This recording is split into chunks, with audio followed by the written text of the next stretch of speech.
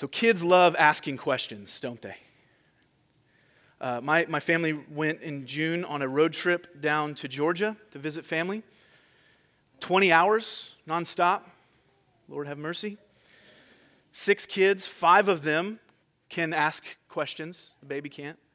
And you can imagine the questions that were asked, right? What's the first road trip question for kids? Are we there yet? That's right. Are we there yet? We also got, can we stop to go to the bathroom? No, we just did that 30 minutes ago. When are we going to stop for lunch? Can I have my snack? Do I have to watch this movie? You get to watch a movie in a car. I never did that as a kid. Just be content, right? Or we were driving from Massachusetts to Atlanta. So what state are we in? That's a fun one, right? I have no idea what state we're in. And then my favorite, with as many kids as we have, can he move to another seat? Right? Then you have the COVID travel questions, the road trip COVID questions. Why aren't we staying in a hotel? Well, because none of them are open. Is this rest area even open? I have no idea. Where's my mask? I don't know that either. Where's the hand sanitizer? Is this restaurant open or is it just drive-through? Right? And it's not just kids who ask questions and not just on road trips. That is how we learn. Right? That's how we gather information, whether externally or internally. And as we come to John chapter 18, it's 40 verses. We didn't read all of it, just some selections. But in John chapter 18, it proves this point of how we learn by asking questions. Because I just listed 13 or 14 road trip questions for my kids. In these 40 verses, John chapter 18, there are 18 different questions or mentions of questioning. Jesus asked questions. Whom do you seek? Verses 4 and verse 7. Shall I not drink the cup that the Father has given me? Verse 11. Why do you ask me? Why do you strike me? People ask Jesus questions. Pilate, for example, are you the king of the Jews? What have you done? Or what is truth? You see people asking other people questions, like Peter, for example. Twice people ask him, you also are not one of this man, Jesus' disciples, are you? And once again, they ask, didn't I see you in the garden with him? Now, I think it would be a worthy study for you to walk through all 18 questions of this on your own, but I'm not going to do that this morning because that would mean an 18-point sermon, and I love you more than that, right? But we have to ask and consider, is there a major theme being addressed here with all these questions? Is there a major question that all these other questions fall under the banner of? And I think the answer is yes. I think John is doing this on purpose. And I think that question is extremely important, essential for us in what it means to know and follow Jesus. So that overarching question of John 18 is this. What kind of death is Jesus going to die? That's what John 18 answers for us. Or rather, what kind of death is Jesus dying? Because he is now walking to his death. And we can answer that question in one sentence. What kind of death did Jesus die? Jesus died a willing, atoning, substitutionary, innocent death for sinners like you and me. Okay? It's a lot there, but that's John 18 in a nutshell. Okay, did you hear that? There's 4 things. That's where we're headed. 4 things. Number 1, Jesus died a willing death. We see that in verses 1 through 11 in the scene of Jesus' arrest in the garden. Number 2, Jesus died in atoning death. We'll talk about what that word means. We see that as we zoom in on verse 11 in Jesus' imagery of the cup. Number 3, Jesus dies in a substitutionary death. We see that in verses 12 through 27 in the account of Peter's denial of Jesus. And then fourth and finally, Jesus dies an innocent death. And we see this in the scene of Jesus being questioned before the Roman governor Pilate. So that's where we're headed this morning. And so let's jump right in. What's the first answer to this question? What kind of death is Jesus dying? Jesus dies a willing death. A willing death. This passage begins by telling us that Jesus and his disciples have gone to a garden that they frequented throughout his ministry. Other Gospels tell us that this is the Garden of Gethsemane. And Judas knew this place well, we're told. That makes sense. They frequented there. And so he has gone to betray Jesus. So he's taken a a group of Roman guards and officers from the Sanhedrin, religious leaders, their guards, and he has gone to this garden to arrest Jesus. And verse 4 reads, "Then Jesus, knowing all that would happen to him, came forward and said to them, 'Whom do you seek?'" Now we notice instantly, don't we, in verse 4, that none of this catches Jesus off guard. It's all a part of God's plan. He had, we're told in verse 4, a knowledge of this event. And with this knowledge, he didn't wait. He willingly stepped forward before they even requested him. He's the one asking the questions. Now remember, back in John chapter 13, Jesus already dismissed Judas from the Passover meal and said, "What you're going to do, go and do it quickly. Go betray me."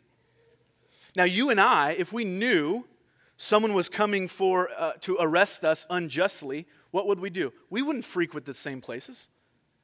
We wouldn't go out in public. We'd go find a closet and just hunker down for a few days, right? But what does Jesus do? He leads his disciples and he himself goes to the garden knowing exactly what would happen. He didn't hide.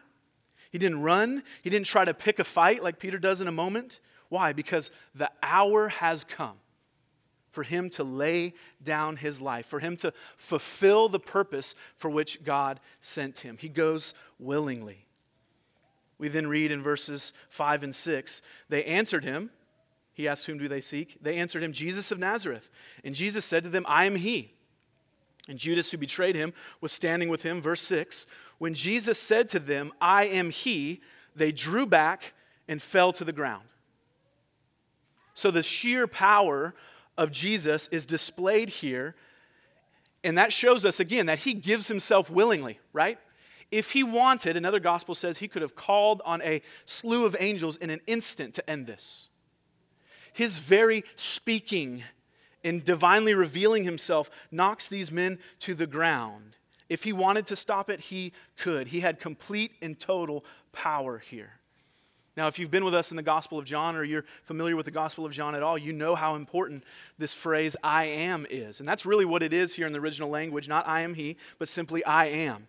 We've looked at the 7 "I am" statements of Jesus. What are these? They're divine self-revelations of who Jesus is.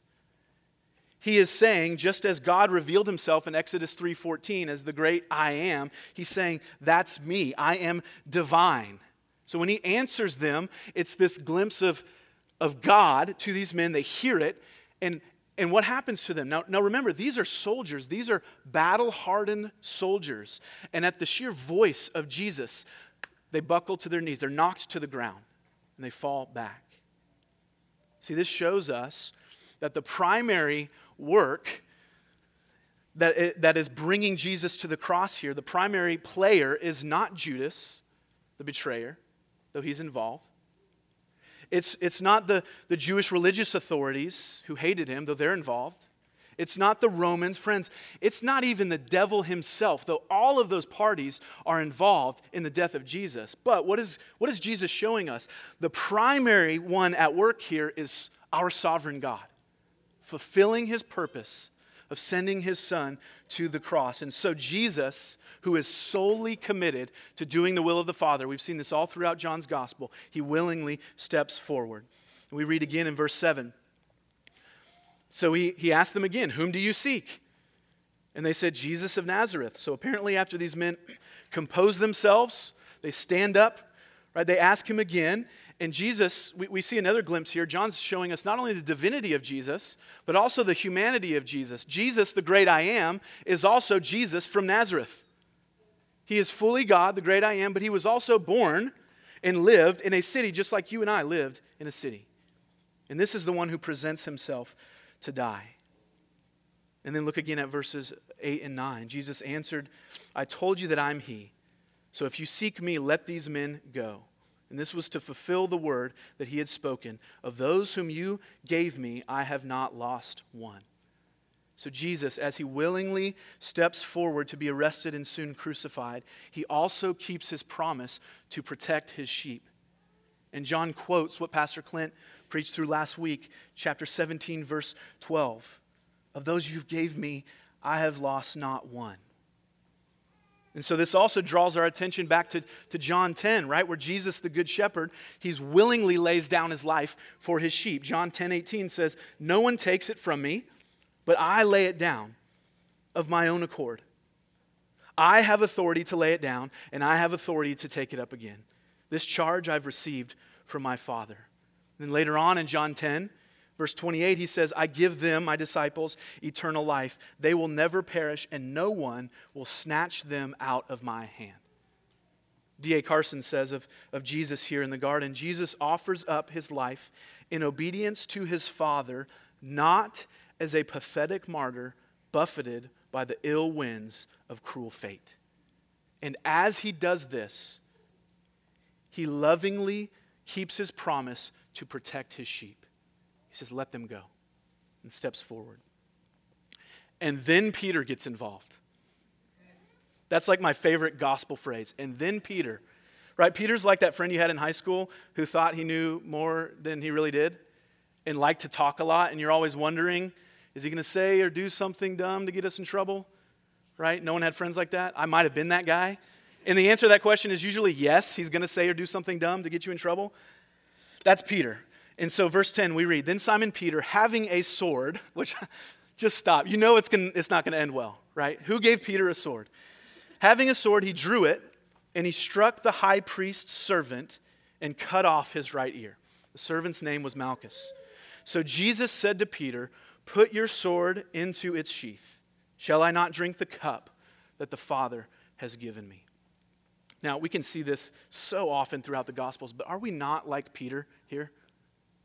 Right? We're so slow to understand the purposes of God in our lives, and we're so quick to take the reins for ourselves and rely on our own self-sufficiency. That's what Peter's doing here. Jesus told Peter time and time again that he must die. The disciples knew this. They didn't understand. He said, "I must suffer and die." But Peter, instead of trusting, he looks at Jesus and essentially says, "Don't worry, Jesus, I've got a sword." Right? I've got this. You don't worry about it. You're the great I am. Yes, you're the Christ, but I'm going to handle this. I'm going to chop this guy's ear off. Right? And can you imagine what would have happened? By the way, Luke tells us Jesus healed Malchus's ear, just put it right back on. And if that didn't happen, Rome doesn't mess around. They would have killed Peter. So Jesus saves him once again.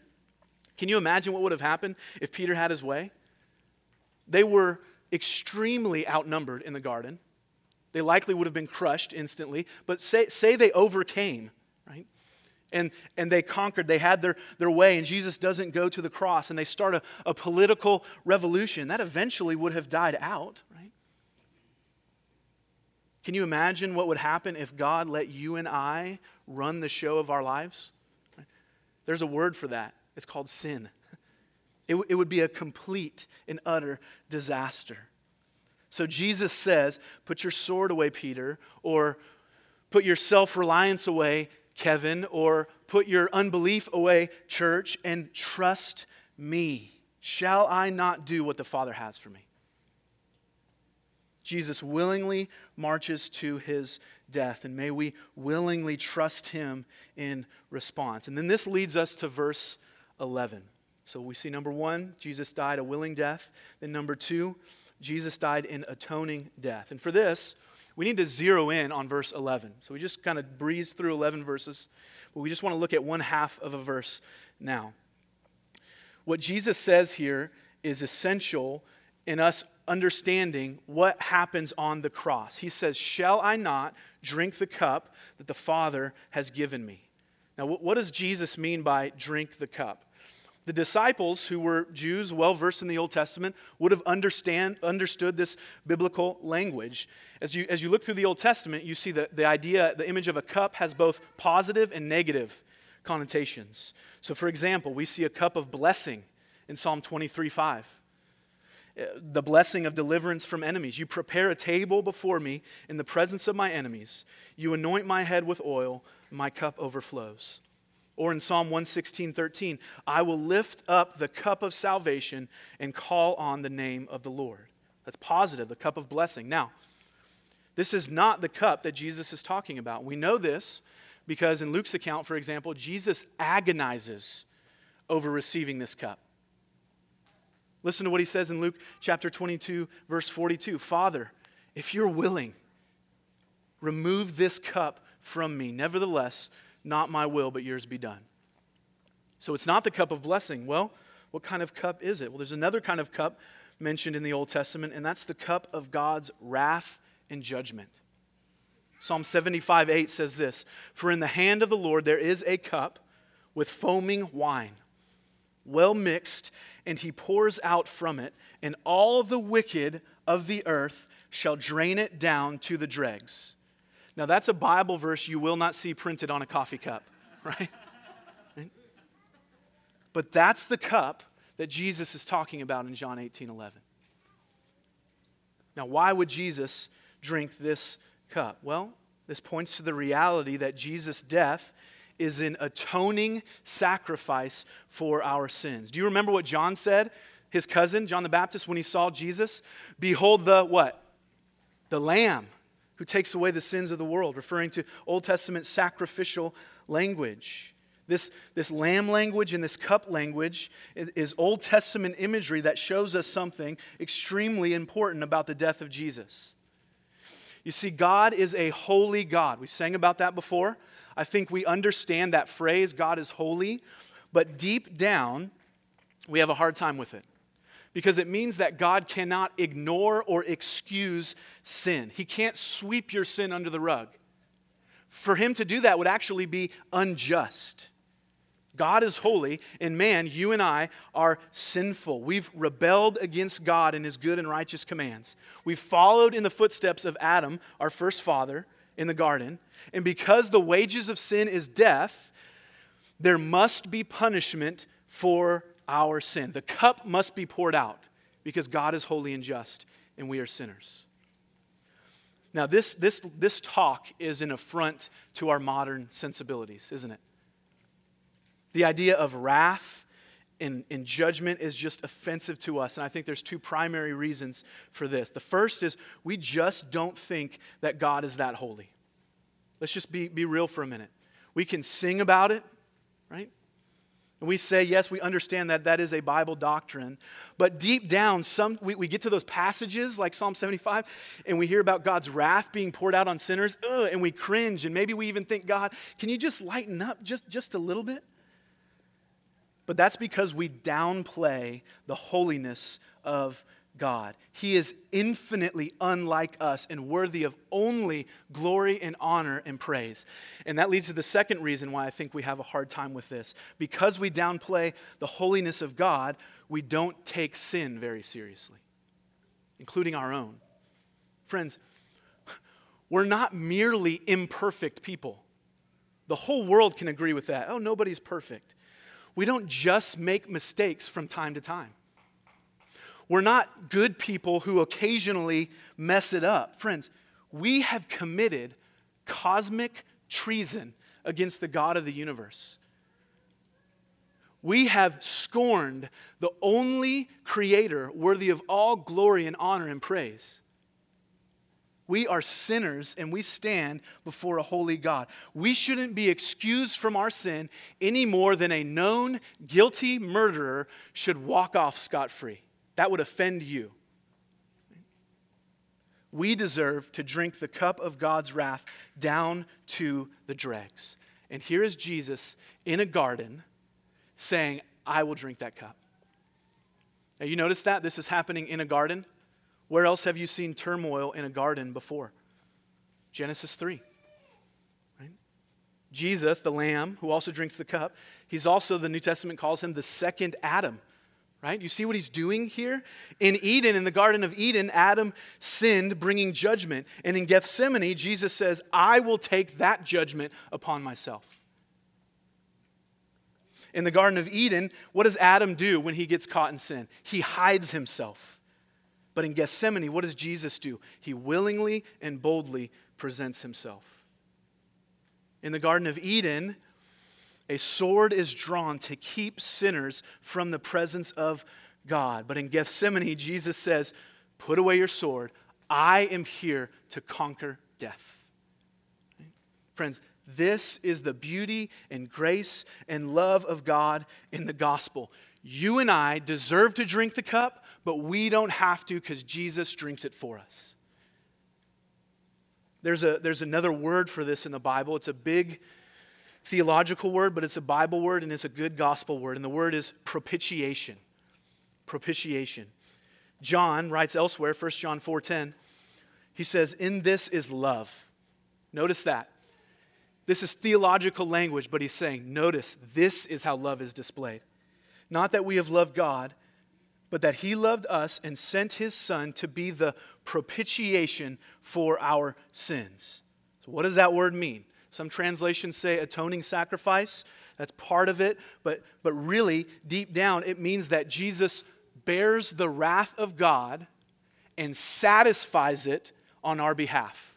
He pacifies God's wrath in his death. Propitiation.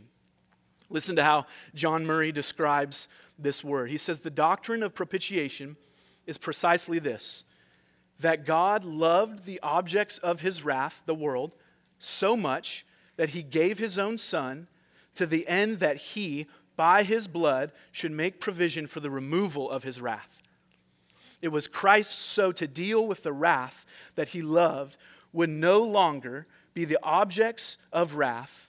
And listen to this, love would achieve its aim of making the children of wrath the children of God's good pleasure. That's how much God loves sinners like you and me.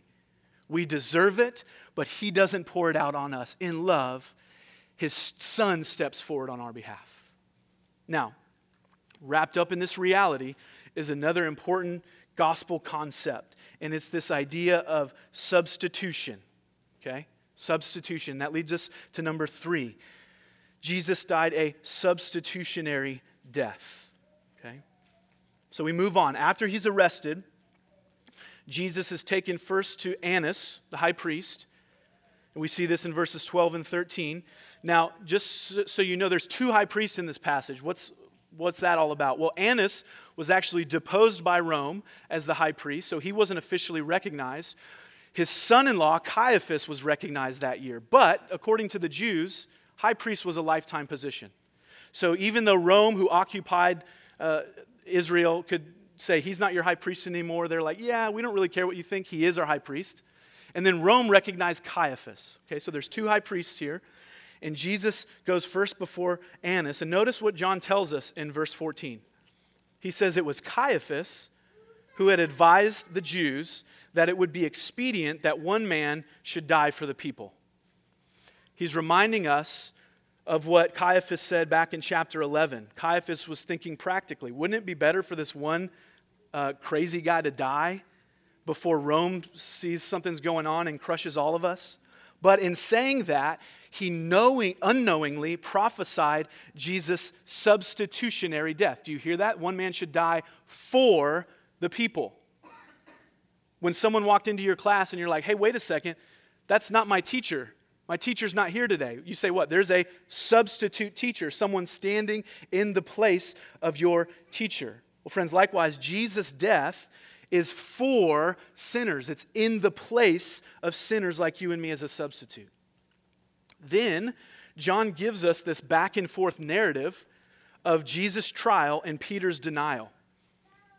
Now, here's what John's doing here. This is important. He's brilliantly weaving in this doctrine of substitution with narrative here.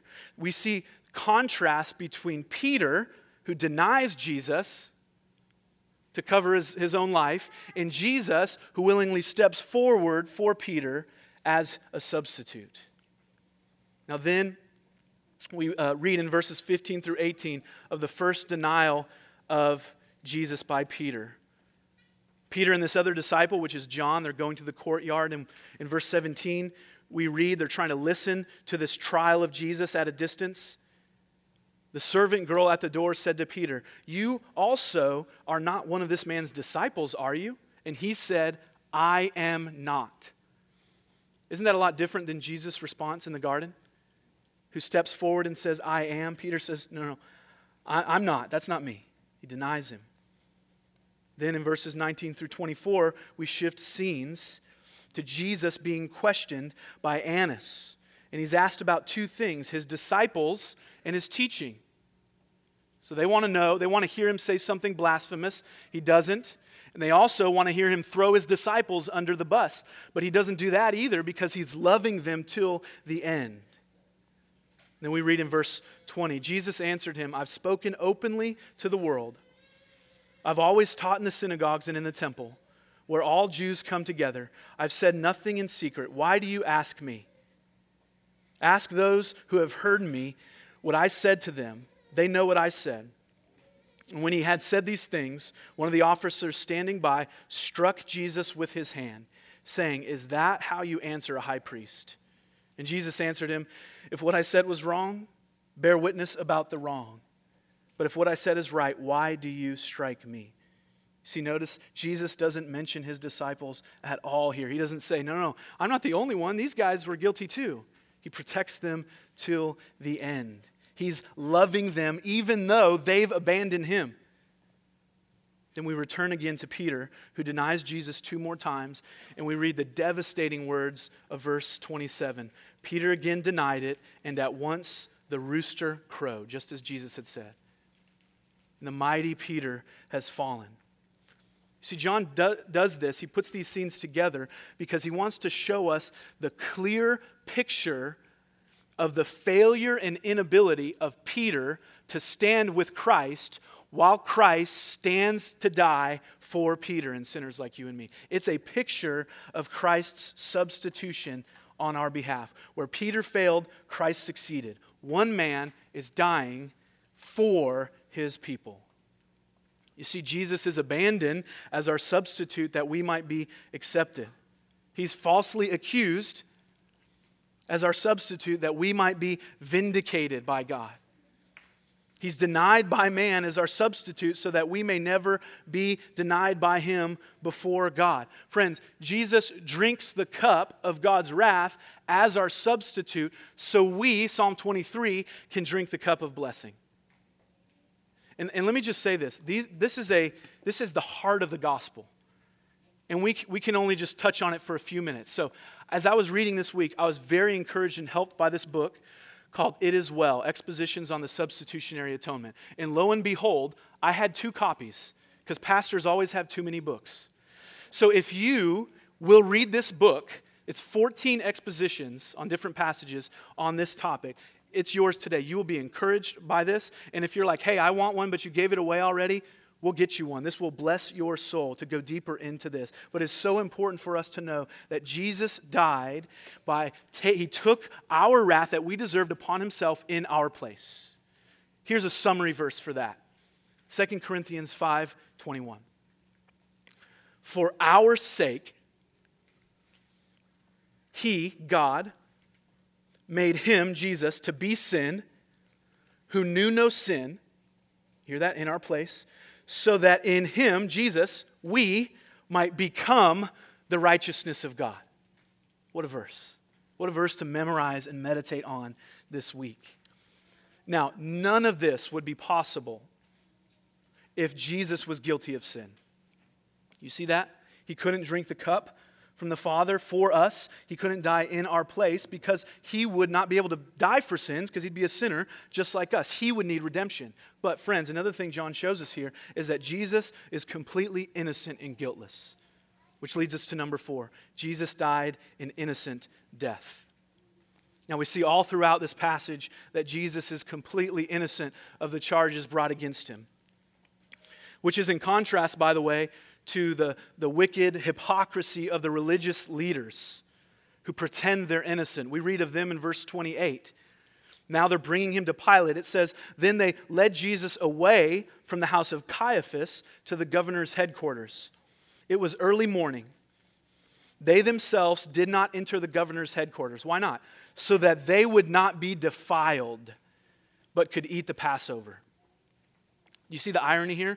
As they're killing the Son of God, they're self-righteously attempting to keep themselves clean by staying out of a Gentile court, by following religious rules. And the irony is not lost on John.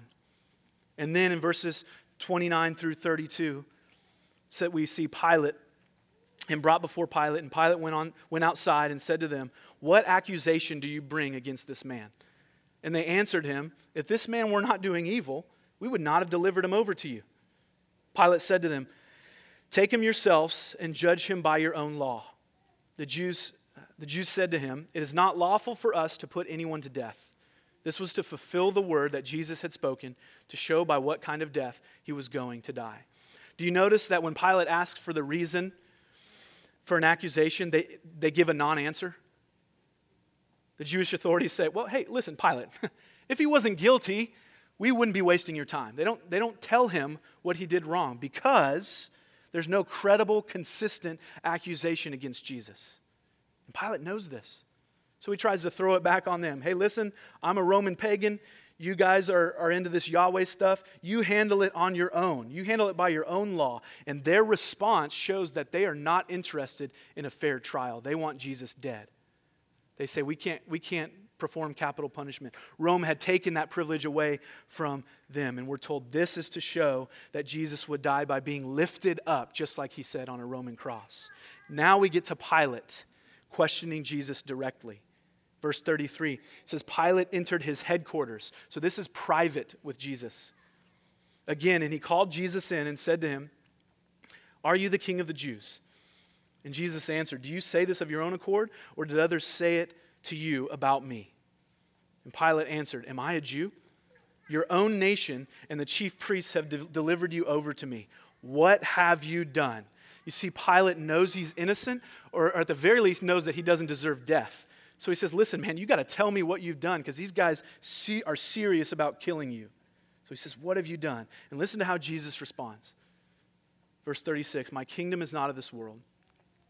If my kingdom were of this world, my servants would have been fighting, that I might not be delivered over to the Jews. But my kingdom is not from this world." Then Pilate said to him, "So you're a king?" And Jesus answered, "You say that I'm a king. For this purpose I was born, and for this purpose I have come into the world, to bear witness to the truth. Everyone who is of the truth listens to my voice." Now there's enough in that passage about the kingdom for another sermon, but notice just in sum, Jesus tells Pilate that he's been a perfect witness to the truth of God.